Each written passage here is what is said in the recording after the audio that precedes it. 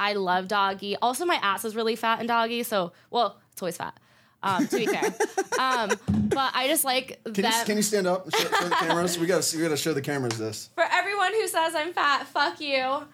But, God, I need the board right. Your wardrobe screams fatherless. You have more trust Honestly, in that top this is side than kinda people. disgusting. How was your and relationship with your father? disappointing. Just saying, did you get the attention you wanted? you need Jesus. That's offensive. All right, everyone. Welcome back to That's Offensive. We're doing something different today with Spencer, Michael Barrick / Damon me. Dice. You know, I've seen your dick. Have you seen my dick? Yes. In person or on camera? Both. Because Oh, yeah, you did. Okay, yeah. Both. He does have a nice dick, ladies. Hit him up. Hit him up. If I wasn't celibate, I'd be writing that, but I'm celibate, so I'm not. Does the camera add a few inches, or is it like... I don't think so. No? Okay. No, but I was also like, when I was watching you fuck, everything was so intimidating. Have you watched people have sex like that in real life? Like, actually, like, having sex. Like, not like a...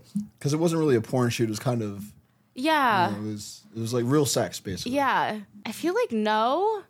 No, have I? Kind of. Like Kazumi's parties, I've seen people at Kazumi's parties. But I've seen people at Kazumi. Yeah. I've been one of those people. Actually, I had sex at Kazumi's last party. Really? In the teepee. When? Was it her birthday party? Yeah. No, was it the one, the castle one? Yeah, that was the birthday party. Yeah, so I had sex in the teepee at Kazumi's birthday party. Oh, is that why you were like, stay here, I'm gonna come right back for you, and you never came back? And you were Do you just remember fucking... that? I felt bad. I was like, I just left the cripple girl. I waited like 20 minutes before I was like, okay, he's not coming back. I should go walk downstairs to see where everyone is. Yeah, he was like, I'm bringing everyone to you because you're on crutches. I got kidnapped and I got sexed in the teepee. It was the first time I've had sex in a teepee. So That's where everyone was hotboxing, right?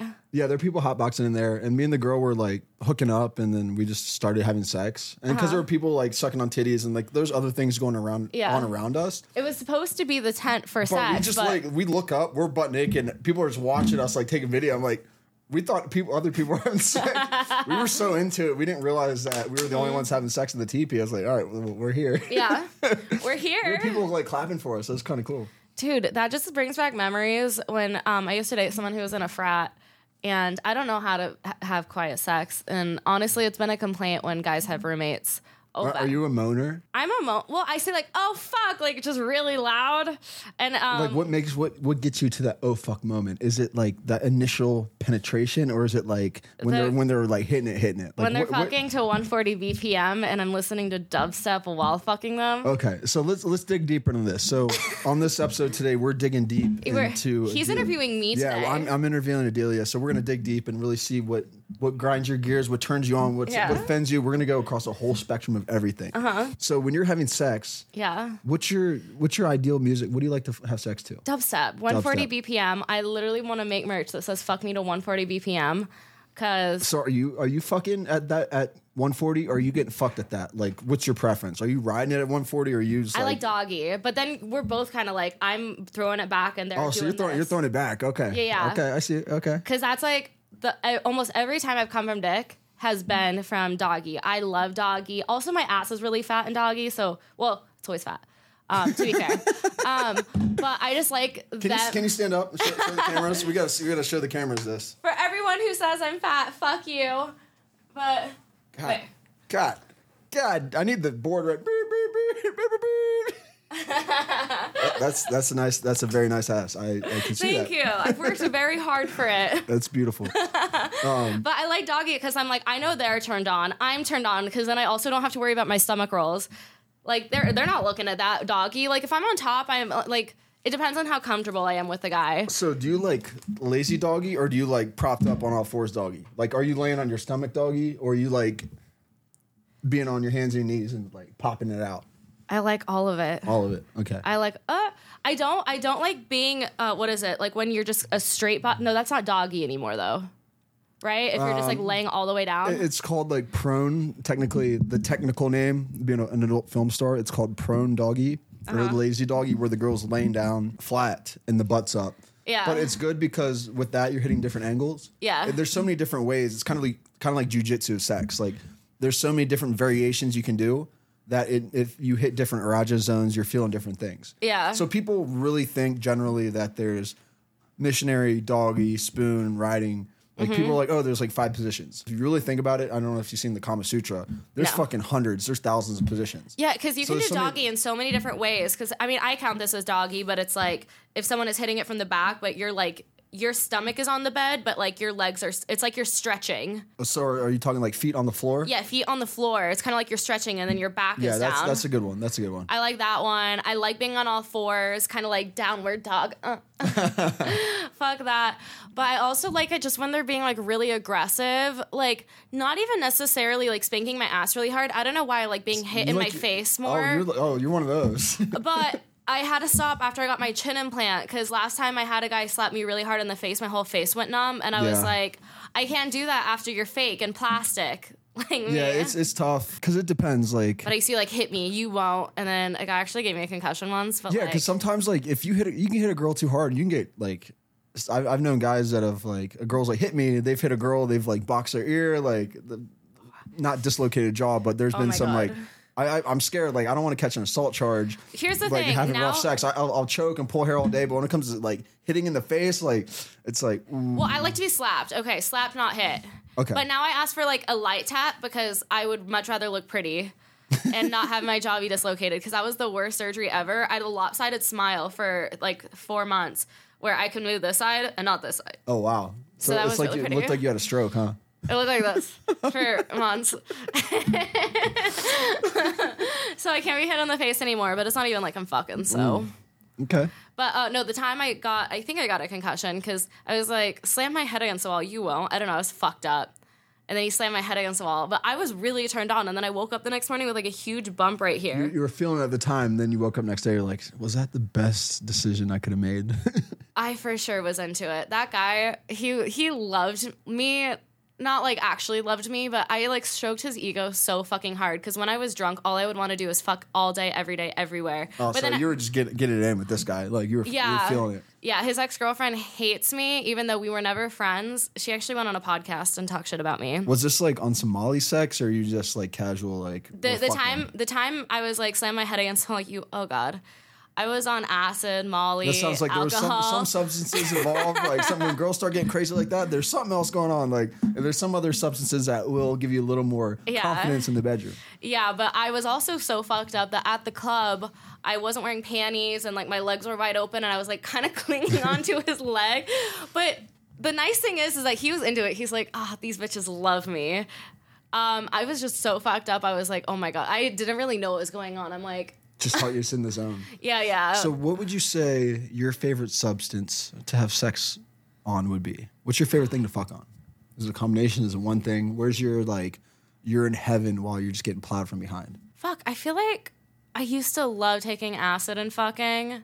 Acid, tequila is obviously like... Tequila's good one. Yeah. Tequila's always a good one. That's like the universal, like, let's fuck. But now, I mean, shrooms are nice. The only issue is back in the last time I was really having sex, it was when I still had the mold poisoning. So I'd get dry mouth a lot or like just dried up when I was on mushrooms because I wasn't drinking water. Oh, so is I still like fucking on mushrooms, but that seemed to be an issue while I had the mold poisoning. But now that I'm done with the mold poisoning, it doesn't seem to be an issue anymore. I don't get dry mouth like I used to. So is there such thing as dry mouth and dry pussy? Yeah, Can you get cotton pussy? Yeah, no, that's always, and it's weird because usually I'm like really wet. I've noticed that too. It's like sometimes like you're smoking a good weed and then like you get the cotton mouth. It's like, all right, not your mouth is dry and you're it's not me. I thought I was turning you on, but then I realized like, shit, there's some like weed or like sometimes if you're drinking a lot, like you can get in cotton mouth, cotton pussy. It's all, they're all mucous membranes, so it does happen. I never used to have this issue before I got off birth control, and now that I'm off birth control, I'm like, oh my God, like, birth control, like,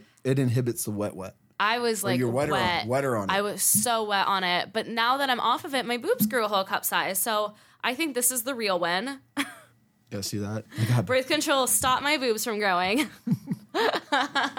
We'll get back on the sex talk because the sex talk is pretty spicy, pretty juicy. We like talking about that stuff. Mm-hmm. Let's get on brand with That's Offensive. What offends you? Oh my God, there's a lot of things that offend me. What's the number one thing? Like, what really grinds your gears? Like, what offends you in a person? I hate when people stay friends with people who are bad and make excuses for them.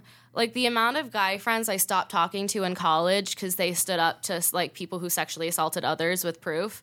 But they're like, oh, he's not like that when he's sober. That grinds my gears so fucking hard because it's like, if I have a friend who cheats, I will let her know or him know. I think they're fucked up for what they're doing. Like, they know exactly how the fuck I feel. And I hold them accountable. So when other people are like, why are you still friends with them?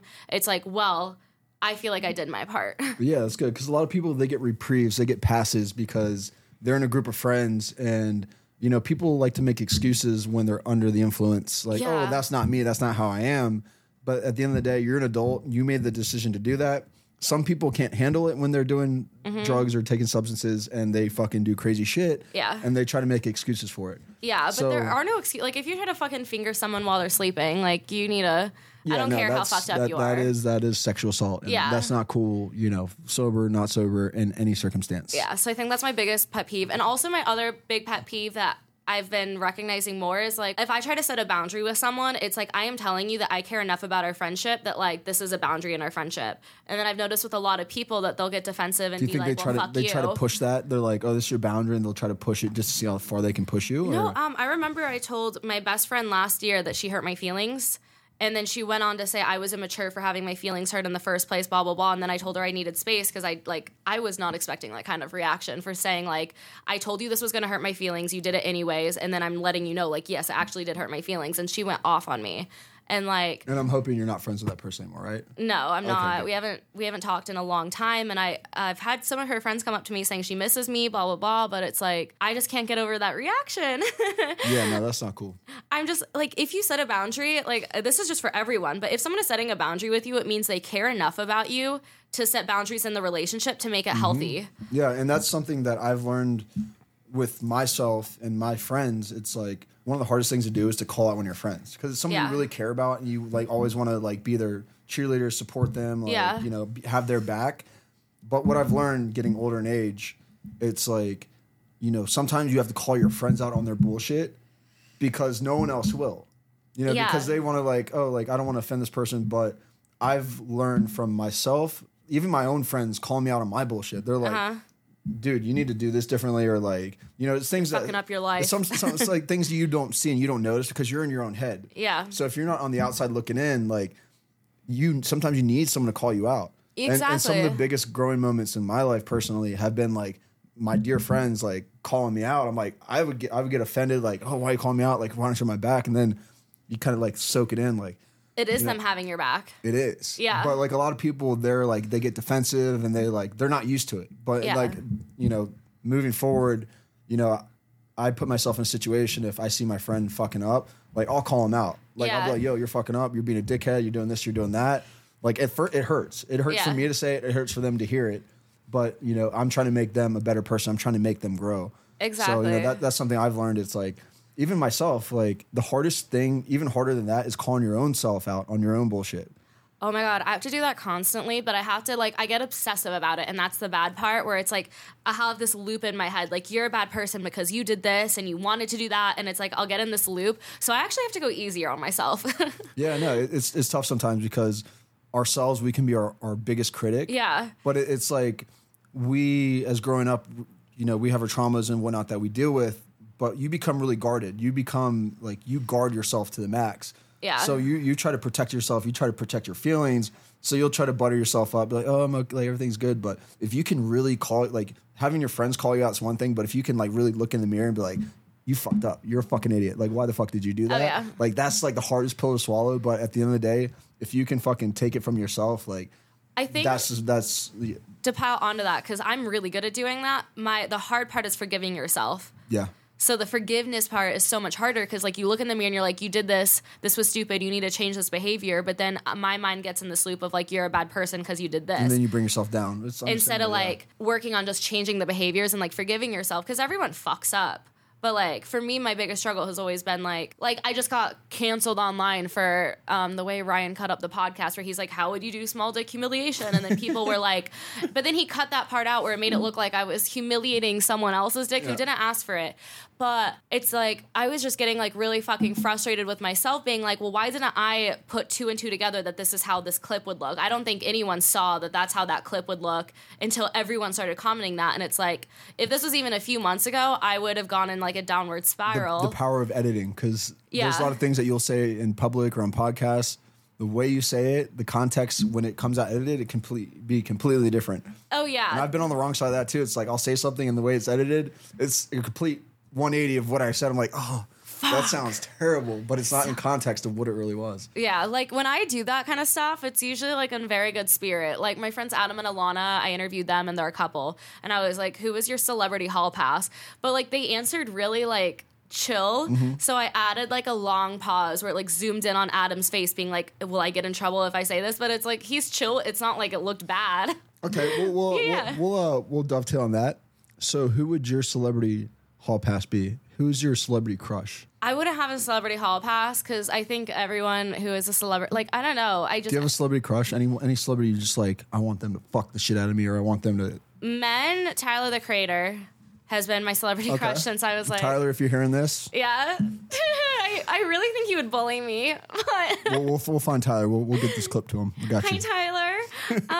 He was like my first celebrity crush aside from like Justin Bieber when I was in middle school. Oh, but like, yeah, Biebs is like default. Yeah, but like Tyler was like my first actual celebrity crush because I've always liked the tall, skinny, sickly looking motherfuckers. I've always liked them. The tall, skinny, sickly ones are the ones with big dicks usually too. That's what I hear. Honestly, like Pete Davidson would be my celebrity crush too. I think it's like unhealthy how much he bounces around and dates around though. So it's like I'm kind of like fizzling on that. As Michael Sartain would say, he's a high value male. Honestly, I'm taking one from Mike Sartain's book talking about high value males with good looks.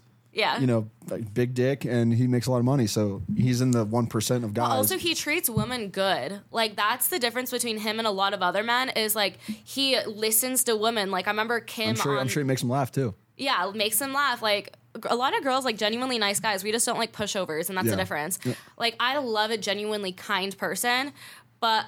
the genuinely, like, I've dated a lot of men who are, like, head over heels in love with me, but, like, anything I say, I'm very opinionated. I expect people to disagree with me at some point. They change their opinions the second I said something like, oh, you're right. Like, no, fight me. Oh, so they're just, like, giving in, like, oh, they're pushovers for everything, and I'm like, no, you can have an opinion. Well, it depends. Like, some women like a guy that's gonna, you know, basically do what they want, hear what they want, say what they want. And some women just want to hear it straight up. So I feel like that's a preferential thing. Yeah. But, I just think it's like being authentic. Like they're not being authentic if they're pushing like being a pushover and agreeing with me for everything. Like disagree with me. Like my friend Taylor, shout out Taylor Friedbish, but she constantly says, "Adelia, what the fuck?" What the fuck? But like I like to talk to her because it's like there is that, and she's made me realize a lot of stuff about myself. Well, you don't seem like a pushover, so I feel like you always speak what you think in your head. Like there's no filter. I should have more of a filter sometimes because I feel like it gets me in trouble because once I decide I'm done with somebody, I'll tell everyone like fuck them, I'm done with them, they're fucked up. And then it can bite me in the ass sometimes because like the smart thing to do is to keep a business relationship and just be like, if I see you, I see you. But then I just feel like this deep sense of betrayal where I'm like, no, I want nothing to do with you. I don't want any, like... I feel like with you, it's like seething out of you. You can't hold it back. No, like if you hate someone, if you have disdain for someone, you're like, fucking hate you. And you will let it be known. Like there's no filter. I have no poker face. Like if I hate you, you're like... Yeah. If I don't like someone, I'm just like, you know, I'm cool. Like, and the saying is you keep your friends close, you keep your enemies closer. You know, that's always, I live by that rule. I don't have too many enemies, but like, I keep my enemies I know very there's people far. that dislike me for whatever reasons, but you know, you got to keep them close. You don't show your cards. Like you don't let them know that, you know, you just got to play it cool, especially in our industry, entertainment. Yeah. It's such a snake. It can be a snaky game sometimes. And like people are sneaky and so snaky. Everyone's trying to like level up on another person. So I just feel like everyone is trying to scam me. And that's what pisses me off because like, why lie is my issue. Like if you are working on something and there's a possibility it might not go through, be like, I am working on this, you know, it's 50-50, like just give it to me straight. But people that lie to me and schmooze me and like upsell everything, that it's dishonest. Yeah, I hate schmoozers. I hate schmoozers. If you're a schmoozer, you're a loser. For those of you out there that are schmoozers. Yeah. Not saying names. You know who you are. So on the topic of interviews, since we're doing a one-on-one right here, who has been your favorite person that you've interviewed on your podcast so far? Oh my God, that's really hard. A couple. Who's like, what stands out top of your head? Like, who'd you think about right there? Nikki Benz. I loved Nara Ford's interview. I loved Kaylee Gunner's interview. But on the flip side, I also really liked this girl Chanel's interview on my podcast, but it's like the complete opposite of theirs. She was talking about her boyfriend, Rich Piana, who died, and like people were accusing her of killing him, and it was just like this crazy fucking story. So it turned into like a murder mystery type thing. Kind of, but like it caused her so much trauma, and like that is one that always sticks out. Like that is one of my videos on YouTube that has over 100,000 views. It still gets views every day because a lot of people know her ex-boyfriend. Yeah. I mean, I loved some of the episodes where I like deep dived in trauma, but I also really like the funny, lighthearted episodes because I will watch a whole one of my episodes through when it's like light and airy, but like the deeper episodes, I do have to take some breaks. Like I need to sit by myself. I need to be quiet. I need a candle. I need some mood lighting for this one. Yeah. Okay, breathe. I'll watch this. What about Nikki? What really what's special about her? What did you see about Nikki that was really just like impressive? Since she's such an OG in the game, like what about Nikki? Oh my God, just like a lot of her stories. Like I feel like she doesn't have shame like I don't have shame. And I really do appreciate no shame. No shame. No shame. As she said, no shame. Yeah, that literally smells like whatever we just drank and taquitos. Shout out to Wiz Khalifa and McQueen and the Violet Fog. We just drank some of his gin. It was really good. It was actually disgusting, but thank you for the free alcohol. I'm a Jose Cuervo kind of girl, okay, guys? We're out of tequila, so we'll be good at the gin. I'm sorry, Wiz. I still want to be your friend. I just don't like your alcohol. I like it, Wiz. We're cool. Yeah. But I love like the people that are just so shameless and they can talk about things because society always tries to tell us that we should be ashamed about things that I don't think we should. And that's also like, I loved interviewing Kazumi, obviously, too. Oh, yeah, she's like a spitfire, but I mean, people tell her all day, every day, like, you're gross for what you do. You should be ashamed for what you do. And it's like, she doesn't feel that shame. I don't feel that shame. I feel like the only thing I really feel ashamed of is my weight. And people like to comment on that all the time because I'm so open about my past eating disorder. Yeah.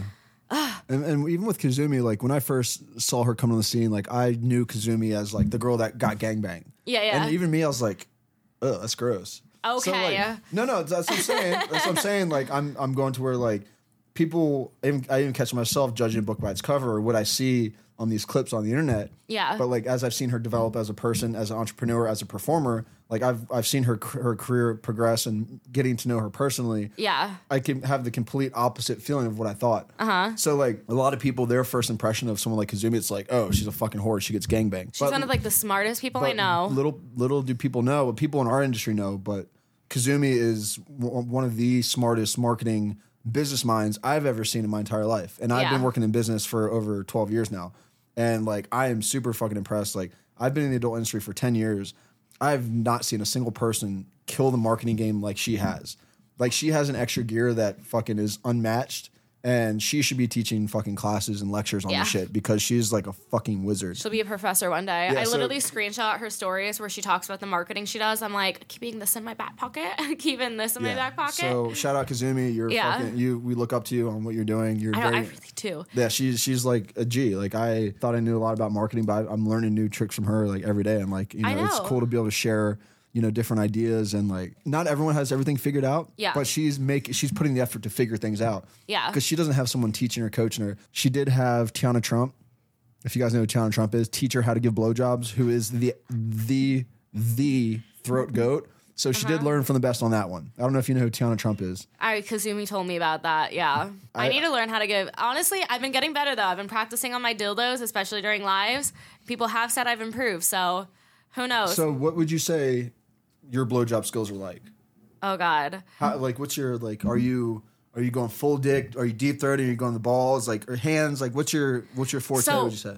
So coordination has always been my biggest struggle. So what I've been working on is my coordination to do this with my, it's baby steps, okay? But I've been working on the coordination for like when I'm blowing that I can like be doing this at the same time. But that was really hard for me for a long time. But what I try to do a lot, something that I just recently found out from a sex coach, not Kristen, but another sex coach, is this part of your tongue, like the underneath of your tongue, is softer than the top of your tongue. So if you can, like, while you're sucking, try to, like, make it the upper part of the tongue because it just, like, feels softer and, like, do different kinds of pressure, like, different sensations at the same time. So incorporating the hand, doing the balls.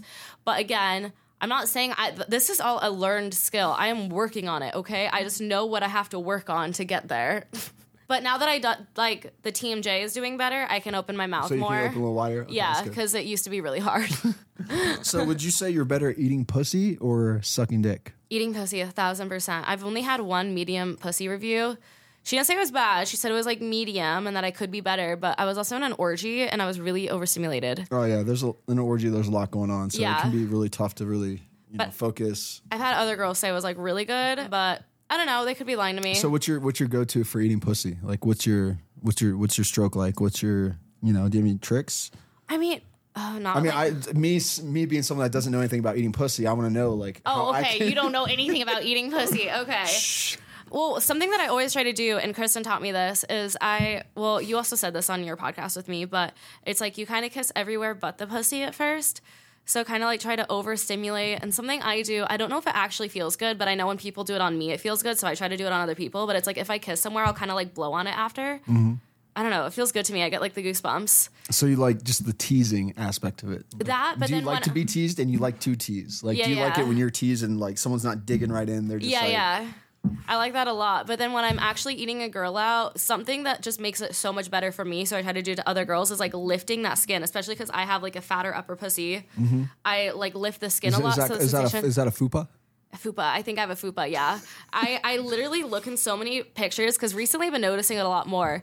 And I'm like, my vagina barely fits in a fucking bathing suit. Wow. Yeah, so if you like a usually fatter pussies are wetter, so that's what I've learned from my experience of vagina and my vagina journeys. I've learned that fatter pussies are wetter, so it's give or take. There you go. Sometimes little ones they just can't carry moisture like that. So yeah, so it gets very wet down there. But I think it also depends on if someone wants me to go slow or if they want me to like go fast, because everyone's sensations are different. More pressure, less pressure. But like I have had a girl almost kick me in the fucking face, so I knew I was doing something right. Oh yeah, when they're squirming, you know you're doing something right. Yeah, but it's like I like to like flick my tongue like. Blah, blah, blah. So can you tell if a girl's faking it? Yeah, 1,000%. 1,000% because I don't ask them to fake it. 2, I mean, sometimes during a scene, I can tell a girl's fucking faking it. I won't say who, but there's one girl that I keep filming with, but it's like I will barely start. Like I have not even touched her nipple yet, and she's screaming, and I'm like, okay, well, I just know that that's fake. I've had that situation before, like. At least I barely touch. I'm like, what, how you moaning? Like I didn't even touch you. I'm like, I'm on to you. I'm on to you. You. But it's like 3 girls. It's not like I've eaten like a lot of pussies. I've probably eaten about 10. Oh, 10 pussies. Okay. I've had 2 medium pussy reviews, but one of them was suffocating me. She kept wrapping her legs and like. Oh, she's one of those. Is just. I couldn't breathe. How was I supposed to eat her pussy if I couldn't breathe? Okay, so 2 medium pussy reviews because I'm like, I kept trying to like. Yeah, it happens. Yeah, it happens because I need to breathe. Like, bitch, I can't do my job if you're suffocating me. I've had a girl like put me in a headlock with her legs. Like she's like coming. Yeah, that's what she was doing. I'm turning purple. I'm like, fuck. But then I've had at least 3 or 4 girls like actually thank me afterwards. Like that was great. Something I haven't done because I just like don't know if girls like want to, like I don't know. Like so you haven't eaten a booty. No, I'm not eating a booty. I don't know. That'll be a next step for me. Okay, so eating a booty is like next level. Yeah. For you. Okay. But like I also haven't eaten a girl till she like actually came because I'm like. So you've kind of got it. I mean, like it's like we tease each other, but once like the video is like a certain amount of minutes or whatever, I haven't eaten a girl off screen, but I do still consider myself really bi. But it's also like. I try to gauge like what the girl wants, like, because sometimes they just want to like shoot the scene, like, or coming can be really hard, and I don't know. It's like I need to discuss this beforehand because I get nervous. It takes a while unless you're using like direct stimulation from a vibrator. Yeah. For most women, I'm speaking of like sample size. Like most women, it takes time for women to come. Even when just Kristen ate my vagina, 5 minutes in's like usually not enough. 10 minutes, like you need to put in the time and the work. Like 20 minutes. Like there's times where like I'm eating pussy and my jaw's getting sore and my tongue's like, I'm running out of gas. So it's like, all right, my tongue's in sore. I got to use more lips. Like start rubbing my beard in it, my nose. Like we're digging in. Yeah. Like anything. Like that's another thing too. Is even like, Kristen, when she ate me out, it was like 10 minutes and I almost came. I was actually really close, but I didn't actually come because like. Did you fake come? No, I don't really believe in fake coming. Yeah, it's I don't like fake cum either. I'll tell a girl, I'm like, because I can tell. Well, okay, if I'm doing a countdown with a guy, I'll fake cum. Because it's like I'm trying to do the countdown for him if it's like a JOI. Okay, yeah, for sure. But it like, depends on the context of it. It depends on the context. Because if it's a JOI, like they want to come at the same time as me. And that is like the one time I'll fake it. But otherwise, it's like if I'm squirting, I am actually squirting. Yeah, that's like my real. first squirt last night. It was like a mini squirt. And I was like, oh my God, that is so embarrassing. But then my last two were like, my last two were like volcanoes again. And I'm like, phew, I thought I was going to have. I'm back. Although it does great on OnlyFans. But again, in real life, it doesn't hit. Yeah, it depends. Again, it's some people like the squirting thing, some people don't. It's really a preference. And also it depends on the person. Like some girls, I like their squirt. Some girls, it's a case by case. I've only had my squirt smell like pee twice. So I think I'm doing something right. If you're hydrated for the most part, it comes out. Yeah, I'm so hydrated. And don't if you're squirting, don't drink coffee before because it comes out smelling like coffee. Mm-hmm. Or asparagus. Oh, I actually wanted to do an experiment because I'm a girl who loves asparagus. It'll smell like asparagus. That's what I thought. It still comes out smelling like asparagus. Coffee, asparagus. That's just like that's a boner killer right there for me because we can. Yeah, that's. I know. Honestly, there have been times where my pee smells worse than my poop because of asparagus. Yeah, that's yeah. But I love asparagus, but anatomy. Yeah, I love it. All right, craziest sex story. Okay. I don't remember this at all. So, but did it happen? I was told it happened. Okay, cool. Yeah, but I fucked in a porta potty at a Valentine's Day rave. Okay, that's that's pretty crazy. Yeah, I was like rolling. Actually, let me like pull up this video and I'll have it on like the screen because it's actually pretty fucking funny. I'm trying to think if I've had sex. His dick ring and just first thing that pops in my camera. Trying to think if I had sex in a porta potty. I don't know if I have. See, again, I was told I did, but I have no memory. But like, I think I might have attempted to, but I was just like, oh yeah, she's wheeling and dealing in that one. Oh my God, wait! But there's this video. I was just like, that was the first time anyone had ever put glasses on me, like those diffraction glasses. So yeah, I was figgity fucked up, and I was like ecstasy in love with this guy. I went to go visit him the week after, but so in love you're fucking in a porta potty. Like that's like we fell in love in a hopeless place kind of love right there. Yeah, and my friend said I left and was like, I'm gonna fuck this guy in the porta potty. I came back and I was like, I did it. And I'm like, how do I have zero memory of any of this? I never asked him. Because, did you ever talk to that guy ever again? Or was it just no, like a one time? I actually visited him the weekend after, but I didn't find out about this till like years after. I was it was like way after the time. Like, I don't even think I have his number anymore. My friend was like, yeah, you fucked that guy in the porta potty. And I was like, no, I didn't. She's like, no, yeah, you did. You were like, I'm gross anyways. Like, well, fuck it. Porta potty sex. Yeah, that's that poor guy. Because I actually visited him the weekend after, and we didn't have the spark that we did when we were both on ecstasy. Oh yeah, ecstasy. That just adds a whole different dimension of feels to it. That poor man, because I fucked him like 3 or 4 times because I like stayed with him for that weekend in Phoenix, and I've seen him at. I saw him at a bar that he was working, and he's like, "Hey, Adelia," and I just like stared at him blankly because you're like, "Who the fuck are you?" could not remember him for the life of me. That happened 2 other times. So there's been times where you've had sex with someone and you didn't remember them. I did not remember his face at all, and like then. So how was that interaction? How was that interaction? You having sex with someone and they were like, "Hey, Adelia," you're like, "Who the fuck are you?" Like, how did that pan out? Well, the fans want to hear. We want to hear this. The first time he just like his face kind of fell. Justin. And then I would like ask one of the other raiders. I'm like, is this like Justin? I don't know, some last name. And they were like, yeah. And I was like, oh my God. And then that happened again at Ultra Miami, where he's like, hey, like funny running into you here. I was like, who are you?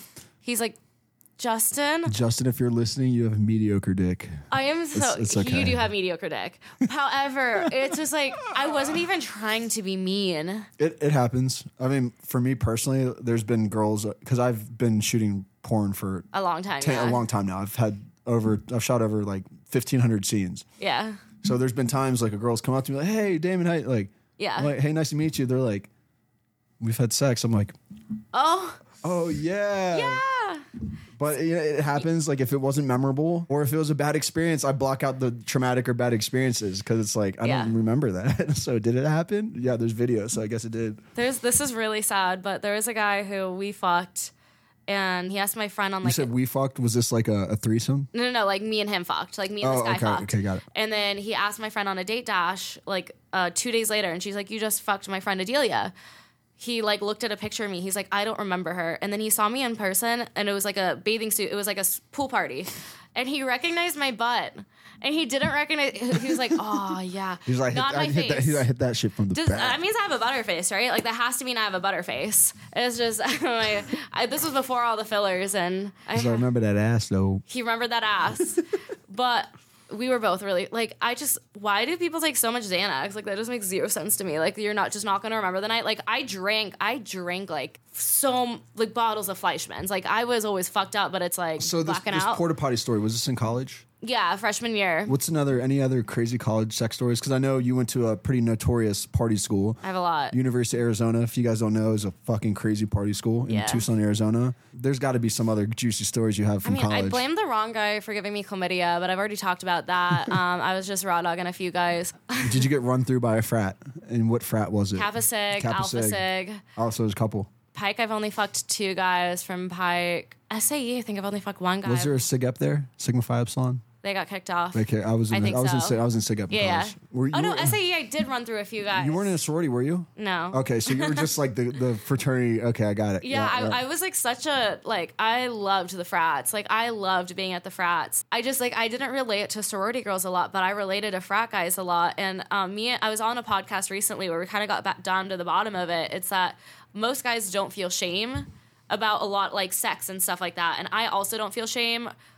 So I just got along with them a lot easier, but a lot of like the shameless fraternity guys with no standards, and just fucking whatever, yeah.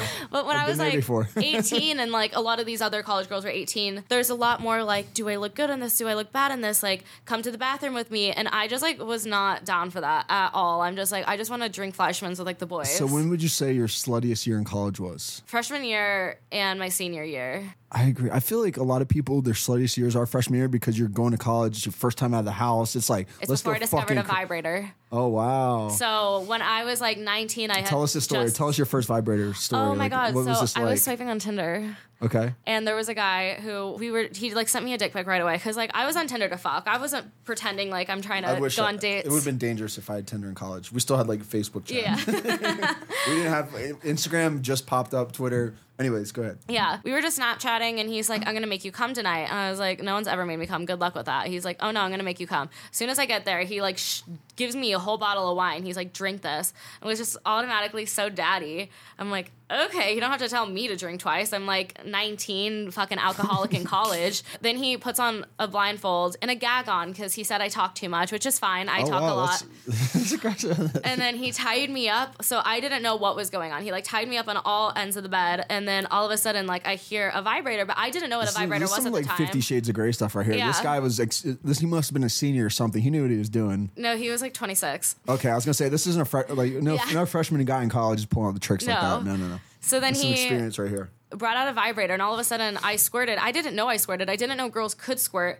I was like, "Was that you who just came?" He's like, "No, that was you." And I was like, I was like squirming, but I was tied up, so I couldn't like do anything. Oh my God, it was great. And then we fucked, and then he never talked to me again. Oh wow! So he had followed me on Instagram. He just hit it and quit it. He just tooted it and booted it. Sayonara. I don't know. I do feel like my personality ruins it for so many guys, but my personality is what I'm most secure about. I'm most insecure about my looks, and from my experience, most guys want to fuck me from my looks, and then my personality, they're like, God, fuck. Why does she have to be this way? Where's the gag ball? Yeah. No, I've had about 3 guys gag me because they're like, shut up. Oh, so shut the fuck up. This is a trend right here, the gag thing. Yeah. I mean, I will say I probably wasn't going for the best guys. They were just like, please shut up. Yeah, they were just there for the pussy, you know? Yeah, just like, they're like, I'm here to nut. Just give me what I need. One time what put me in a gag ball was I was like, took his dick and started whipping it around and made elephant noises, and that was the gag ball. I think I would have gagged her too. Just shut the fuck up, bitch. If you don't have a gag ball, balled up underwear works, socks, whatever you can, towels, you can figure it out. Yeah. So if you don't have a gag ball in hand, there's other ways that you can gag a girl. Just insider tip right there. What are my other crazy sex stories? Like, just fucking in Vegas when I was on acid and ecstasy, and I'm like, hit my head against the wall. You wrong. So that is the kids at home, I think we would call that candy flipping, right? I think so, but yeah. Your girl was figgity. Me and him actually had so much crazy sex. because it's like he also had like a sugar daddy king, so he'd be like take my credit card and like go buy us drinks and stuff, and I like that was my first time really being spoiled like that. Not that I was even into him, but I was into the things he would buy. So tell us about your sugar daddy experience. It wasn't even a real sugar daddy. It was like he like bought my flight to like come visit him, and it's like it was his first year out of college. We went to college together, and it's like he just started making a lot of money as something like a broker or something. So he's more of like a splendid daddy, not like a real sugar daddy. Not a real sugar daddy. No, he just liked to like spend a lot of money and show me how much money he was making. But like at the time I was kind of into it because I'm like, yo, this last guy I was fucking was dead broke. He's like, I'm fucking this broke frat boy. He like, this guy's out of college, he's got a job, he's making $50K a year, he's balling. And shit. he was an ex-frat boy. So it still worked for everything I was going for. Now I just loved frat boys. Like no one understands the alcoholism bond that I have like frat boys do. So on the topic of frat boys, I know one of your favorite shows is Blue Mountain State. Tell us a little bit about Blue Mountain State. Why it's your favorite show? Like, give us some funny stories about Blue Mountain State and why it's such an awesome, epic show. Raunchiest show. Like Thad Castle, you can't beat a character like Thad Castle. I know other people would try to like recreate characters, but like I just remember seeing like the first episode of Blue Mountain State and being like, excuse me. I just remember being like, oh my God, like girls really just show up in like bras and underwear to like guys' places and they just want to fuck. And I'm like, oh my God, like people are just going to want to fuck. No, I had to work to be fucked in college, okay? I was bottom of the fucking barrel. What college did you go to? Shit. I was like, these girls throwing themselves and like guys also, like, I don't know why I was bottom of the barrel. I was bottom of the barrel now, though. And guys still think I'm gross, probably because I have OnlyFans. But like, they were like, in college, it's like, I'd be like, if we were the last two at the party, they'd be like, oh, fine, you can come home with me. Oh, God. And I looked pretty similar to what I do right now, so. What is your favorite episode of Blue Mountain State? I love the Oksana one where they all fuck the same pocket pussy and they all get syphilis. I love the one where Thad's half sister becomes a stripper. Yeah, I remember that. The first one is was that the one? No, was that the one where he got his engagement ring stuck in the stripper's pussy? Yeah. That was a sticky situation. Yeah, the first one was like the hazing one with the cookies in the ass. That one's fucking hilarious. Oh, and then there was one that was really funny where like Sammy was trying to like top his like best jerk off story and then like hit the guy with his dick. But like you can't beat that kind of humor anymore. Yeah, like you just can't. People get offended really easily, and it's like, okay, yeah, maybe some things you get offended by, but like that and Blue Mountain State came out when I was actually in college, and I was in a fraternity as well, and I was also an athlete. So like it was about these frat guys that are also athletes, football players. Yeah, I was like, this is like I was seeing the similarities of what that was like in the college life. Yeah, I even bought my first pocket pussy because of that episode. I bought a guy a pocket pussy because of that episode. The funny thing is, I would travel because I was on the track team. So like every spring, we'd travel to a different country or different universities around the country to compete. I had my fleshlight. It was actually fleshlight. The girl was Raven Riley, OG girl. So I come back from a track meet. My pocket pussy's missing. I'm like, where the fuck did my pocket in Blue Mountain State? In Blue Mountain State, Thad's like, where's my pocket pussy? Because his got stolen too. So I was like living in Thad's moment. I was like, I'm Thad right now. My pocket pussy's gone. Someone stole it. One of my fraternity brothers actually climbed through the window and like stole it while I was out of town and was using it for like the whole semester. Yeah. Finally came out that he had it. It was a whole ordeal. And like, yeah, so I guess we're Eskimo bros. Yeah. I love that. I feel like I'm Eskimo bros with some of my bros too. All right, so we're going to turn it back a little bit. All right. So what advice would what advice would you give to your 15-year-old self? Like if you at 25, what advice would you give yourself in high school before you were to pursue life and all that? Your parents are a crazy girlfriend. It's not in your head. You're not fucking psycho. Love yourself a little bit more. Trust your instincts on red flags. And also to have pursued social media younger. Like I did. And honestly, I like built a pretty good following by my junior year of college. And my dad made me delete it if I wanted to like still get his support. So would you say you were an influencer in college? Were you on that route?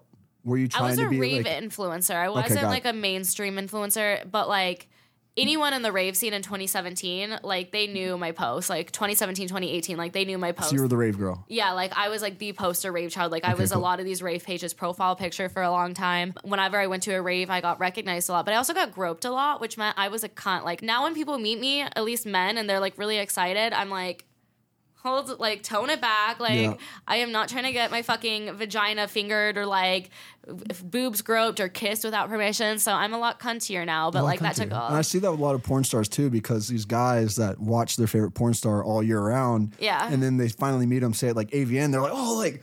Because they've been having sex with this girl all year. This girl has no fucking idea who you are. Bob from Oklahoma. Like, why are you fucking grabbing my ass? Like, you don't know me. So it's just like there's that dynamic where, you know, these people are performers. They're in these fans' lives like every day. Like they know you inside and out. But when the performers are finally meeting these fans, it's like, I don't know who you are. So it's a very weird dynamic sometimes. Men just feel very entitled to you because they get to see you online, they get to chat with you. But this is before OnlyFans was even a thing. I was just like that rave girl who, oh my God, a lot of people knew me from like, they're like, this girl needs to go to security. She took a little too much ecstasy. So then I stopped taking ecstasy for a while. And then I got on acid. And then I was really mean to people because... That'll definitely open up some windows, the acid thing. Yeah, I'm just like mean to people on accident. Like I'll think we're having friendly banter, and I was like, so on acid you're mean? Yeah, but like I'll think we're having a friendly conversation, and then I'll be like, why do you have an Android? Like, do you like being a loser? So sex on acid. What are your thoughts? So fun. It is so fun. It is just like... Like, do you just feel like you can peer into this person's soul? Like, what are you feeling? Like, is it more intimate? Is it more, you're seeing more visual, more feel? Oh, it's rougher. I mean, I always like it rough. I'm not like a big sensual, like, let's slow it down. Actually... It's like, fuck me up, daddy, on acid. Fuck me up. There was a guy who I fucked, like, I thought that we were going to end up dating. Like, he thought that too. We, like, went on a few dates. Like, he actually made an effort. It was really cute. He was, like, before our first date, he, like, listened to my podcast and started, like, just making references. And I'm like, that is, like, so cool. But while we're having sex, he's like, I know you like it rough, but can we just, like, slow it down for a minute? And, like, I swear my vagina dried up. And I was like, I want to go to bed. Like, I don't even... He was trying to wife it up. Like, he was trying to take it, like... I don't like sex like that. And the fact that he was like, I know you like it fast, but let's slow it down. And I was just like... Ugh. Everything about that sentence was just ew to me. So on the topic of oohs and icks and ahs, what are your red flags with guys and dating guys? So what are three red flags for you? If they're possessive at all, like if I even sense like the tiniest bit of jealousy, I'm turned off because I'm like one of the most loyal people ever.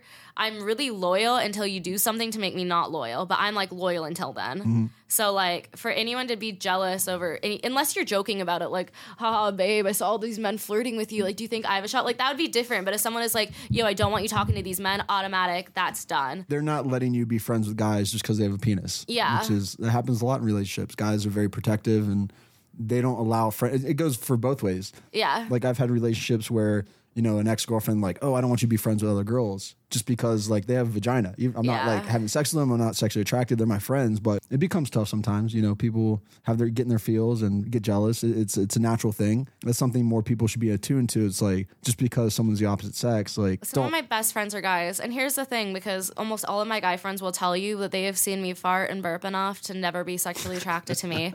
So it's like, I know for a fact, like, unless we were both blacked out, which we shouldn't be fucking anyways, like they would not fuck me. They would never fuck me sober at least. And I think that's what counts. So would you say you have more guy friends or more girlfriends?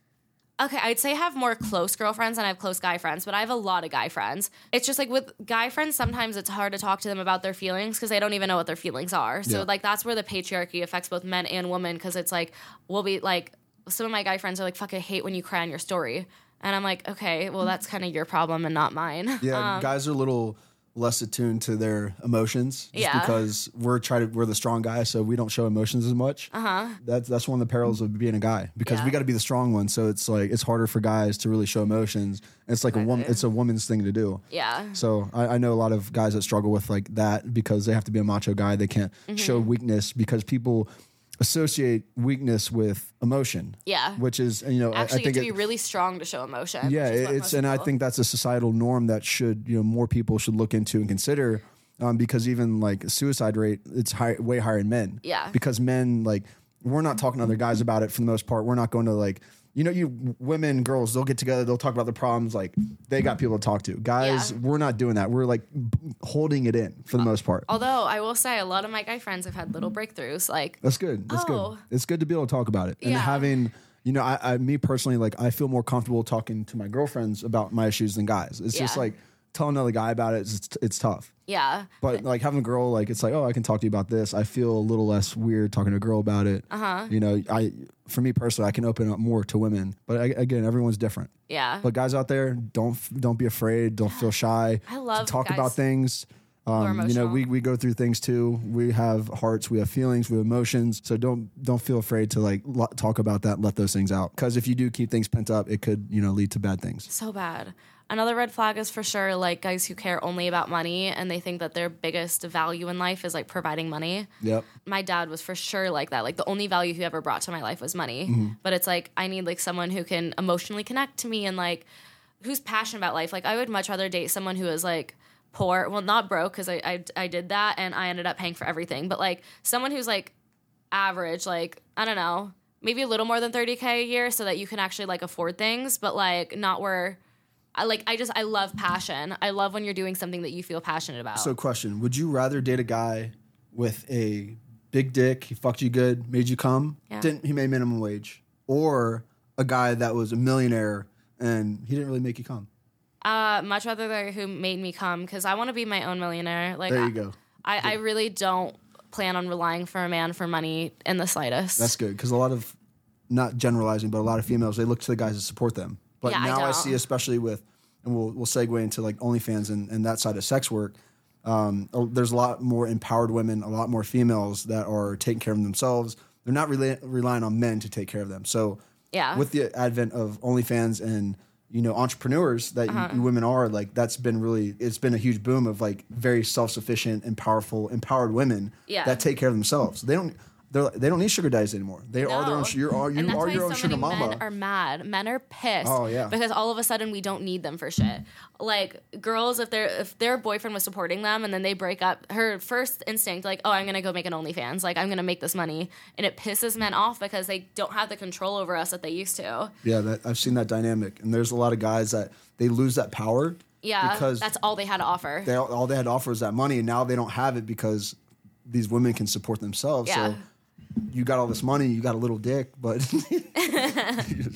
and that's a real thing too. It's like little dick syndrome. Like you know, guys will overcompensate with, you know, being flashy with the money, the big cars, big trucks. You know, people will really like push that side of things to overcompensate. I guess my last red flag that I noticed with a lot of guys is just like they haven't sought out therapy, life coaching, like any kind of help. Like it doesn't have to be therapy, but like you have to seek out something to like help yourself. And that's like my last red flag. Yeah. Like my requirement is like you've had to have worked on yourself and not just like work on yourself because I want you to work on yourself because then you're not actually going to do shit. That's something good that guys should look into is therapy. Yeah. Anyone that has any issues, therapy is always a good way to work through those things. Because you can take all the acid and mushrooms in the world. There's ways you can work through it like that. Mushrooms help, but like psychedelics, but sometimes you need someone to really pick you apart inside and out to really identify what those underlying issues are. Yeah. And then once they can identify that, because again, we were talking about earlier, like it's hard to self-diagnose of what your problems really are because you're gonna sugarcoat it and be like, oh, I'm fine. Like, if someone else can point that out for you, it makes things a lot easier to cope with and kind of figure out, all right, I need to do A, B, and C to help out with X, Y, and Z. Exactly. And the one thing I will always say is like men are like, oh, girls only ever like tall men, blah, blah, blah. But it's like I've been so emotionally attracted to someone that it's like they don't have to be like deathly skinny. They don't have to be super tall. It's like I'm so connected to energies. Energy's a big thing. Yeah. A lot of people look at the physical, but like the physical is what will first attract me to you. But like talking to you will either ruin it or spark it up more, or I'll talk to someone that I had no physical attraction to, but then we talk and I'm all of a sudden like wet. And I've learned that in my career with the adult industry. Like I've shot with the top porn stars in the world, like who you would say are the hottest girls in porn. Yeah. I've shot with the 10s that they're like a 2 in personality. Yeah. Like they're just dead inside. There's nothing there. Like I'd rather shoot with the girl that to me is like a 5. That has like a 10 personality. She's great. She wants to be there. She's enjoying herself. Like fun conversation. Like, so people try to get by on looks only. Like it doesn't get you that far in this profession or in life. So it's like, I've seen both aspects. These girls try to be like, oh, I'm like hot shit. I know. If you have a bad attitude and you're a bitch, like that's like ultimate red flag. That's a boner killer for me. Like if you don't have a personality or you don't want to be here and you think you're hot shit, you think you're conceited, you're better than anyone else. Like, are we thinking of the same person? There's one. We'll talk about it later. Yeah, I don't know. I met this girl and I was like, oh my God, like I'm obsessed with you. She went, I'm like, you used to follow me. Wait, what was that face for? It's one or two people I could probably think would be like that, yeah. I'm like that. I had my feelings hurt. So did you meet this person at AVN? Yeah. Okay, so let's talk about AVN. Was this your first AVN? Yeah. So tell us about, what was your AVN experience like? What was your highlight of AVN? I hit a lot. You hit a lot. I hit in the podcast room like the whole time. I did not like feeling like I was being herded like cattle. I don't like feeling like just an object. Mm-hmm. And I think at AVN, I did feel that way a lot, especially when I was like standing at the booth and I was being told to just like look pretty, or you have to do this or you have to do that. It's just like, I didn't like that feeling. And I think a lot of my sexual burnout has been from, being told what to do and how to manage your career and whatnot. Yeah, so I just didn't like that. Like, my highlights at AVN were the going out, the making YouTube videos, the doing podcasts, and getting to, like, meet people. I mean, even some of the fans were, like, really nice. Did you meet some people that were fans? A few, but I was only there for a few hours, and then I dipped and hid. I didn't tell anyone I was going. I didn't make any posters, like... It's a crazy experience running into fans. Yeah, because I was, like, kind of scared for my safety, and I don't know if I should be, but it's like... Yeah, no, most are harmless. But there's every once in a while there's a fan that gets a little touchy feely. Like there's some fans that need to be escorted out for pushing the boundaries. And even when I was like big in raves, I would say I'm still kind of big in raves, but I don't know. Like I used to be really big and recognized all the time. It's like I would get groped so much, let alone at like a literal sex awards show. So I just like wanted to protect myself, and obviously.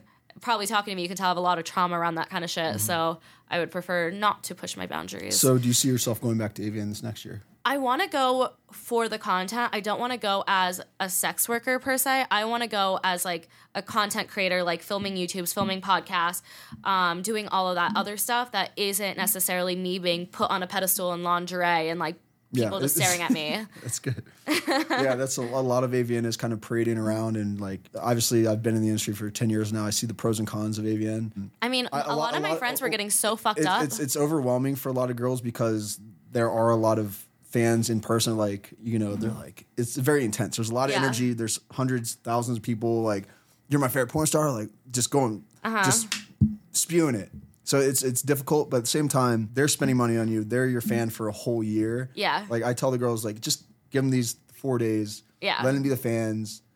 It's only in person these few days, and then you have the rest of the year where you have your online kind of working relationship or, like, fandom with them. So, because I remember when I was at AVN, we were going to dinner after one of the days of signing. These girls were like, oh, like, these fans, blah, blah. I'm like, how are you paying your bills? Because of these fans. Like, you got to give them a little respect. You just got to deal with them for these few days. Show them a good time, smile. See, my problem isn't meeting the fans, because, like, I have met a lot of fans just, like, I remember when I used to walk my dog at my old apartment building, like, someone came up to me and he's like, are you Deals? And I'm like, yeah. He's like, I sub to you. And it's like, I have no problem meeting fans. I have a problem with being told, like, what to do and being herded and, like, treated less than a person. Yeah, it's definitely with the agencies for sure. That's their show and tell. Like, this is these are my girls. Like, here, it's like, I would even get food with one of my fans. It's like, I have FaceTime some of them. Like, my friend, his cousin was like a huge fan of mine, and it's like, I'll FaceTime them, like, just being like, hey, what's up? So my problem isn't really with the fans. It's more with, like, the culture and just being overwhelmed. And it's like, I mean, even some of my girlfriends, it's like, one of my best girlfriends, she has problems, like, setting boundaries. So she was just getting really drunk because all these guys were, like, asking to take pictures with her and, like, were getting a little too touchy. And it's like, she was really uncomfortable, but it's like she felt like she couldn't stand up for herself because it's AVN. Like, this is where everyone has sex, which I can't relate because I would be a bitch. But, like, it is a problem. And I get uncomfortable seeing that happen to other women because I want to intervene, but then I just seem like the bitchy friend. Yeah, it's definitely different. Me as a guy, it's like, we don't have the same fans as like the females. It's like we can kind of a lot of my guy friends we're like sitting back, and it's like it's more enjoyable for us guys because we're not getting like we have fans, but we don't have fans like that. We're not like, oh my god, like the girls are the stars. We're just meat sticks. We're props. We're there to make the girls look it. Do you want to have your ego stroked a little bit? A lot of my guy friends said that they use your dick for prop dick. They use. Like, explain, not prop dick. Wait, what is it? Like, they masturbate to your dick with girls. Like, they like to pretend like your dick. They watch my porn to pretend. Okay. Yeah. So You have a nice dick. What can they say? Are you turning a little red?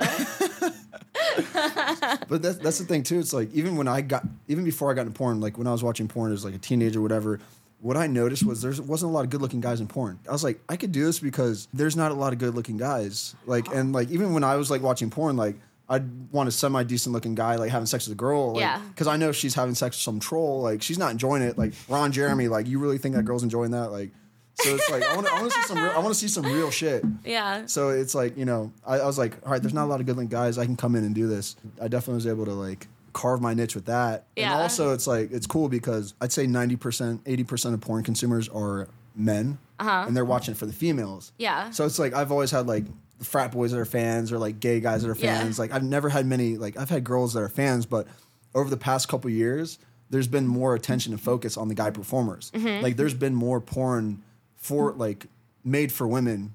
Oh yeah. Like Blessa. So I work a lot with Blessa. So it's like, it's porn that's like more, I guess they call it ethically curated porn. Okay. And it's more like the lovey-dovey romance stuff. So it's like stuff that more women watch. So it's like, I was doing more of that, getting more female fans. I'm like, wow, I actually have like hot girls that are fans. Like that was such a 360 for me. I was like, I actually enjoy this. I take it back. My hall pass would probably be Owen Gray. Owen Gray? Yeah, because I wouldn't want to fuck him right now just because, like, I think I have a lot of trauma to work through just, like, sexually before. And I would want to do that with someone who actually, like, I care about and care about me. Because, like, what, some random guy that I'm fucking is going to, like, work through my sexual... like, no. That's... Yeah, he's an aggressive performer, too. I love it. I love it, but I need to work... charge, yeah. Yeah, but I just need to, like, work through my own shit with, like... And then he can be a hall pass. Yeah, I've done a couple orgies... And Owen's been in it too. Like we've done some work together for sure. Owen does well. This side of TikTok where it's like guys will send their girlfriends like, oh, I didn't know you like tattoos, and like this girl was like, I don't, and then he sends pictures of Owen Gray's like just his black, and she's like ... with like the music. So you're talking about your male porn more male porn crush. Yeah. Who's your favorite female porn star? Megan Rain. Oh, 1,000%. I don't know why I had to think about that. It's Megan Rain. Megan Rain. Yeah, Tell us why you like Megan Rain so much. Her energy, like she's just so cute, and like also just the way she fucks. I feel like she kind of makes jokes while she's fucking, or like, I mean, at least I take it as funny. I like comedy porn. Like people who buy my content on OnlyFans say that like they've never bought content like mine because I am cracking jokes while I'm squirting. It's like they really enjoy that because it's refreshing and it's different, and it's like not that she like cracks jokes to like that extent, but it's like I like she's the giggly. cute, giggly. Yeah, I like that. But the thing is with Megan, because I've shot with her several times, she's like a cute little girl. Like you would think she fucks in person. She's like the sweetest, nicest. Oh, like, really? She's a sweetheart. Like she's such a nice, literally one of the nicest people I know on this earth. When she's fucking, she's a fucking animal. Like she turns this little sweet. She's like a Sour Patch. She's like first they're sweet or like then they're sour. Dude, she just fucking because she's a brat. She's what? Oh yeah, she's like one of those girls like fuck me harder type. Like she's like just loves getting it. Like I'm like, ooh.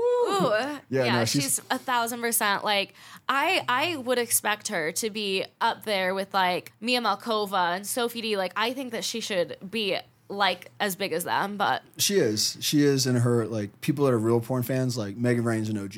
Yeah, and that's the thing that sucks sometimes. Like she's had her Instagram deleted a few times. Like she would be at that level of millions and millions of followers, but a lot of these girls they've been deleted so many times. Like they would be in the 5 to 10 million follower range. So you know she is an OG. Like she's been doing it for. She's been in porn as long as I have been. Like I remember we were at our first AVN at the same time. I remember the first time I saw her. I was walking into the Hard Rock at the time, which is now Virgin, and like I'm walking into the building. I see her sitting. I knew who she was. I was a porn fan, and I see her sitting there like all cute by herself. I'm like, oh, she's so cute. I went up to her. I was like, "Are you okay? Like, you need help?" Like, I was just like being nice to help her. I was just like, "Oh, I'm just waiting for my friends." And like my first interaction, I was like, "This is like the cutest, sweetest girl ever." And I love Megan. She's a friend of mine. We're gonna have her on as a guest. I know, I'm really excited this week. So hopefully you don't fangirl too much. Like I feel like girls can fangirl harder than guys because it's like. Should we tell her that you're a fan or just kind of break it to her once? I think we keep it a secret. I think like on the podcast we'll be like, so your bang bro scene. You just like hit her with like her anthology. Like all right, this scene here, this scene here. Your blacked scenes. Is that what it's called? Blacked? Blacked, yes. Yeah, I've watched a lot of her porn, but I always go back to her Bang Bros one. Like, it is just so fucking fun. Is this like a Bang Bus one? The Bang Bus, yeah, because it's like she fucked a few tall, skinny, like my type of guys too. So it was just all around like a great porno. Yeah, the sickly looking ones. I've also watched some of her like stepdaughter porn scenes. Oh yeah, she's been my stepsister, I think, a couple times. Like, oh wow, I didn't know we were gonna be home alone. God, that'd be so weird if you actually like look at someone like a brother. Yeah, it's I have a lot of porn stepsisters in the game. It's yeah, like, you can't even say that on OnlyFans. You can't say step? I don't think so. Yeah. Well, now I got gray hair, so now I'm like the stepdad. I can't be a step.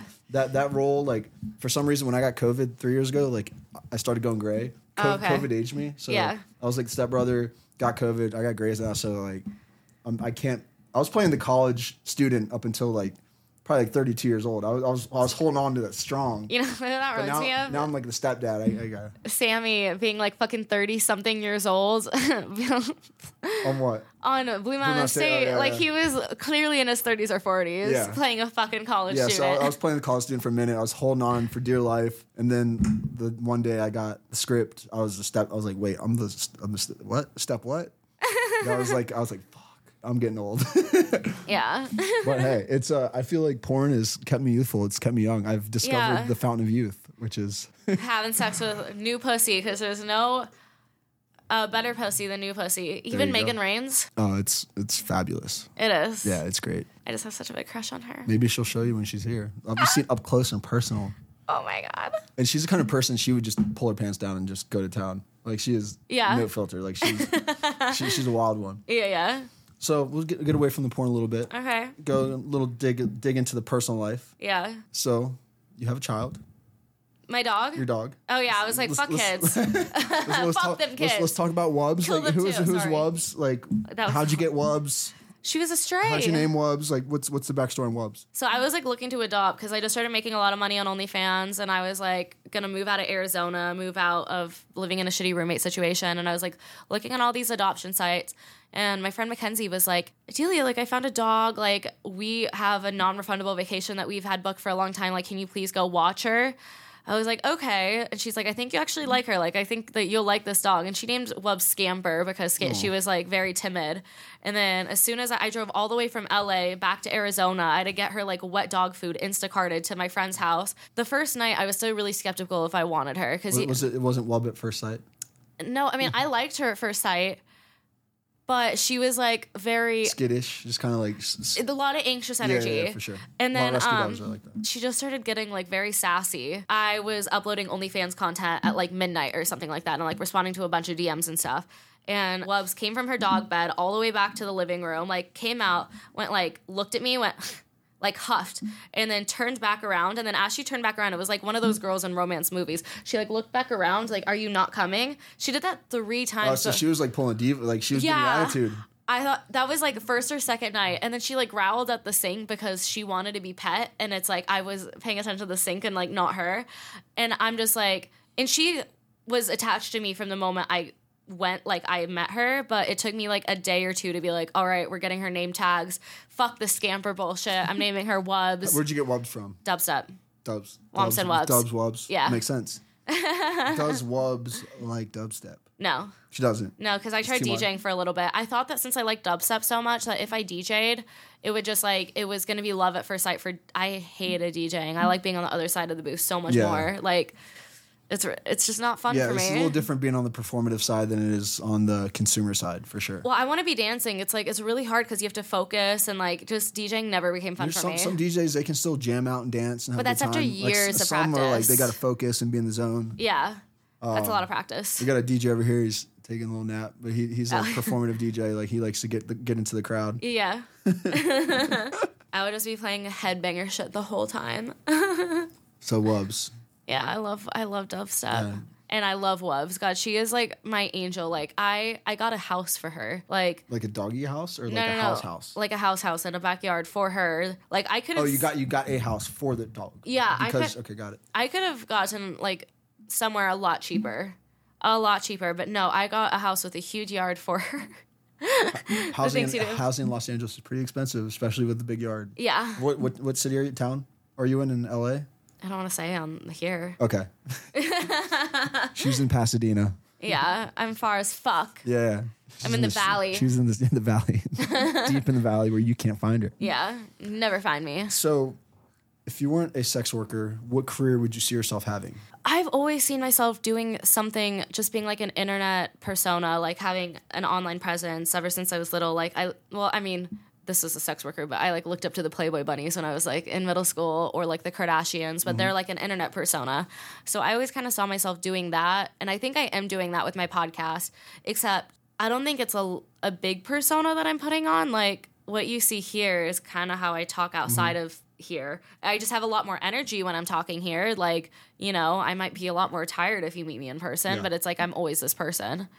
It's definitely a different dynamic from doing something like this, which is long form content compared to like OnlyFans. Yeah. Because like when I do podcasts and people hear me talk, it's like, wait, you're smart, you do business? Because they see me as a porn star, but if you don't know me, you don't know that, you know, I do other business ventures. I got other things going on in life. And that's the misconception is a lot of adult stars, people just think, oh, we just fuck for money. Like we're just whores. But a lot of my peers, like I've met some of the smartest, most business savvy, like we were talking about Kazumi earlier, like there's some fucking smart ass people in this industry. Yeah. And you have to be smart to navigate the space and be successful and not be taken advantage of. So I've met like some of the most successful, there's adult stars making more money than people I know that are lawyers, people that went to law school and have degrees in this and that or specialize in this trade. There's adult stars that are making more money than fucking brain surgeons, which is just absolutely mind-blowing. Yeah. But at the same time, it's not. It's just the world we live in. Like it's a real career now. Yeah. Like in the past, it wasn't a career. Like there was just porn. And now, as independent producers and such things, OnlyFans, someone that is a personality that you're not a porn star, but you could still monetize and do that. So that's very cool that you're able to do that. Because I've been trying so hard to like make my brand not just being porn. Because I've noticed a lot of the girls who make the least amount of money on OnlyFans as their brand is only being porn. Because like people see them as like this sexy, hot, unattainable person. I am like very attainable. I am the most attainable. But you're not so attainable because, as your fans probably know, that you've been celibate for over a year now. I feel like it makes them want me a little bit more. So it's like, they're like, you're saying attainable, but at the same time, it's like you're not giving up that cookie. No, not at all. Like it is fucking. You have that cookie up on a pedestal. Like it is up here being protected. You're like, I'm gonna wait for that next dick or the next pussy just fucking make me go crazy. Yeah. Like, so it's not like even that right there. Approachable, like, maybe. That's something that's like, oh my God, like this girl's like fucking put her shit on a pedestal. But then like if I ever drop like any new boy girl content, like they'll go fucking crazy. Like I did a boy girl JOI where I was just like telling him how to jerk off because it's like I have a very strict like I don't want to touch any men policy right now. Like it'll make me very squeamish. And well, when you want to make a video, just let me know. We can pop that cherry. We'll make you famous, girl. I think my chlamydia will make me famous for Hopefully you don't have chlamydia, but no. Here I was telling him earlier how I haven't had sex in over a year, and every time I get tested for STDs, I think I'm going to pop up with something like. Oh my God, like I have HIV all of a sudden. I had no idea. Get ghost chlamydia from like not having sex? It's one of my biggest fears. It's like one of those things too. It's like when I test for COVID, even though I know I haven't been around people, I'm like, what if I have it? Yeah, I can see that. I psych myself out. It's a psychology thing. You definitely mind fucking. You're like, damn, I haven't had sex over a year. Maybe I got something. Yeah, like maybe that's why my vagina. I don't know. All right, so we're gonna go from sex to we're gonna dig deep here. So recently you had a friend pass away. Yeah. Tell us how you were able to cope with the loss, kind of the process with that, because there's a lot of people out here that are watching that have dealt with loss and pain in that aspect of their life. What are some ways that you were able to kind of develop that pain and just get through it? Like how do you see the light on the other side? Like I know it's, again, you're probably not fully through it, but not at all. What are some ways that you've found yourself to be able to cope with that loss and lessons that you can teach other people that might be going through that or might deal with that? Yeah, well, here was my strategy, and I don't know if this is like the right strategy, but like I stayed sober. I didn't go out. I honestly didn't really do anything for like a month and a half where I just like let myself feel anything and everything. I felt the sadness. I felt the anger. I felt the resentment. I felt The only thing I feel like I didn't feel was regret, because I always made it abundantly clear that I thought he had a problem. I always made it abundantly clear that I thought he was fucking stupid. And like when he died, I had no regrets over how I handled that kind of friendship or relationship, whereas I know other people did. Yeah. So if you see someone kind of going through it, like fucking let them know. So then like if they do ever pass, like you won't have any, well, what if I did this or what if I did that? And that's something we touched on earlier, is calling your friends out on their bullshit. Because again, it's you're their friend. You want to praise them and tell them what they're doing right. But a real friend will really set them down and be like, "You're fucking up. You need to get your life together." Yeah, it hurts to say. It hurts you to say. It hurts them. But it did not hurt me to say it at all. Yeah, so it's good. It's good to have friends. If you're to take anything from this, like, if you see a friend struggling with something, whether it's addiction, whether it's mental anguish, whatever that may be, whatever their issues, like, help them out, call them out, be there for them. Yeah, because, I mean, I know there were certain things he didn't like to talk to me about just because he did not like it when I nagged. And here's the thing, like, if I'm your friend, like, you're going to hear what I want to say or have to say. But, and here, like, his other friends, honestly, like, bless their fucking hearts. Like, that says nothing about them. I think I have a lot of fiery rage in me, and I'm like a little brat. Like, I tell people how it is, and not everyone is like that. So, like, no one should feel guilty, but that's, like, how I got through it. And I've been taking mushrooms a lot and meditating and going to life coaching. So tell us a little bit about that, because that's something that's a lot more people are learning about. It's obviously the government and the powers that be have always kept plant medicine, psychedelics away from us because it opens our brains and enlightens us. They'd rather put us on pharmaceuticals and pills than let us use the things grown from earth. I've never wanted to take like Lexapro or anything like that. Like every time I think about taking it, my body is just automatically like, no, I do not want to take that. Like it does not feel right. I've been letting myself feel a lot of things to the point like the past 2-ish weeks I've been in like such a deep depression where it's like I'm barely even crying at that point because it's like my body doesn't feel like it has the energy to cry. How do you see yourself pulling out of that depression? I got neurofeedback. Which helps with anxiety and depression. And she literally showed me in the chart where my PTSD flared up a lot. So it showed the brain scan of what you're, okay. My PTSD, my depression, so like healthy levels are about like a 2 or a 3 maybe. My levels were all the way at like an 8 for like everything. So after I did that, I was like, fuck, like my body all of a sudden felt like relaxed for the first time in like weeks. I didn't have like really bad nightmares that night. So that helped a lot. Was it just being able to see how your brain was reacting and just being conscious of? No, the neurofeedback actually like rewires your brain. They shock certain areas to rewire them. Pretty much. Okay. I mean, you don't feel it shocking, but like you feel your body just starting to like sink like, oh, this feels nice. Those of you that don't know, our bodies we're electrical beings. Yeah. So everything, every action, every move, me moving my hands, me blinking, me talking, it's a electrical synapses that happen within our bodies. Our brain is a central nervous system that is wired and connected to every part of our body. Yeah. So a lot of people, they don't realize when they have traumas, they have PTSD, those areas shut off and your processes how they should be normally aren't firing. So that's good. A lot of people, I'm sure some people might look into that. Yeah, I didn't know about the rewiring and what you're telling about. Like that's kind of cool, to open up some things. It helped me so much. But here's the thing, neurofeedback doesn't do anything if you're not doing practices. I mean, it will, like it'll work for like a day, but you have to continue with your practices and it just helps you get through things because like you can do all the neurofeedback in the world. You could do it every single day, but if you're not doing the practices that help you and build your confidence and like it's self-love, honestly. You have to put in the work. Yeah. Because our brains, they are elastic and they can be reformed and reshaped. If you have a way of thinking, if you're traumatized from PTSD, you can rewire your brain by doing whether it's psychedelics or training or what you're talking about, these different areas. So people being able to realize like if you have one way of thinking, like it's not the end all be all, you're not fucked. Like there are ways to cure yourself. There are ways to heal. So if anyone's getting anything from this podcast, look into those options, whether it's psychedelics or if it's therapy, talking to a friend, because we're living in a tough world now, tougher than ever, especially with all the things going on in society, social media just amplifying things. A lot of people are fucked up mentally, especially post-COVID. Yeah. I have a lot of friends and people that have lost their jobs, lost their businesses. They got fucked up mentally or physically from COVID, from the vaccine injuries. So there's been a lot of health issues, both physically and mentally, that I've seen in a lot of my peers and people I care about. But them knowing, being able to turn to psychedelics or therapy that you're talking about, there are ways to help cure and fix those things. I think the stem cells also help a lot because I was having no energy, like absolutely none. Like I cannot emphasize how little energy I had. And then today I feel more normal than I have in a long time. And usually the stem cells do make me feel really tweaky, which just shows how little energy I had. Yeah. Like I feel normal today, which like I should be like bouncing off the walls. So stem cells help a lot because, I mean, if you're not able to get up or do anything to move the energy in your body, you just get stuck in that depression and keep getting stuck. So stem cells are really expensive, but like NAD,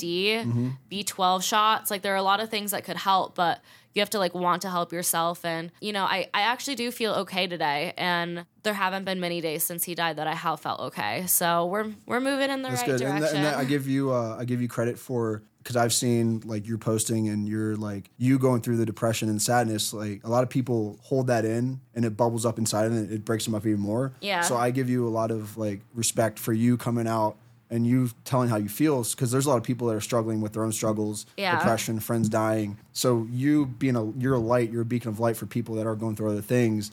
And you know, it's them seeing your struggle, it helps them analyze and see their own struggles within. So mad respect for you for doing that. Like, I don't think you realize it, but like people might think, oh, this girl's crazy. Like she's telling her like she's really, you know, pouring it all out, but that takes a lot of courage. Yeah. You know, you not holding back, like that's a very strong thing. And, you know, hopefully there's some people that you help out and you save from your journey.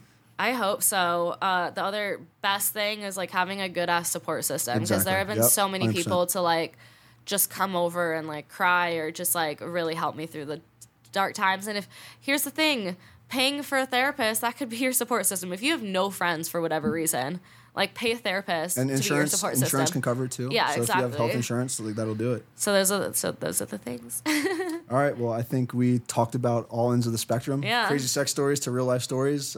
Delia, it was an honor and privilege to interview you on your podcast. I hope you all enjoyed this, and looking forward to the other podcasts we got for the rest of the week. We got some good guests lined up. You can find us at itsdeals.com and Spencer Michael Barrick. Spencer Michael Barrick on Instagram. If you want to find the freaky stuff, go to my Twitter at @TheDamonDice. If you want to find the really, really, really freaky stuff, go to Pornhub. Oh, no, go to OnlyFans. I mean, I'm on Pornhub, but you got to go to OnlyFans. You know, give me a little cut. Go to my OnlyFans. My OnlyFans is at DamonDice8.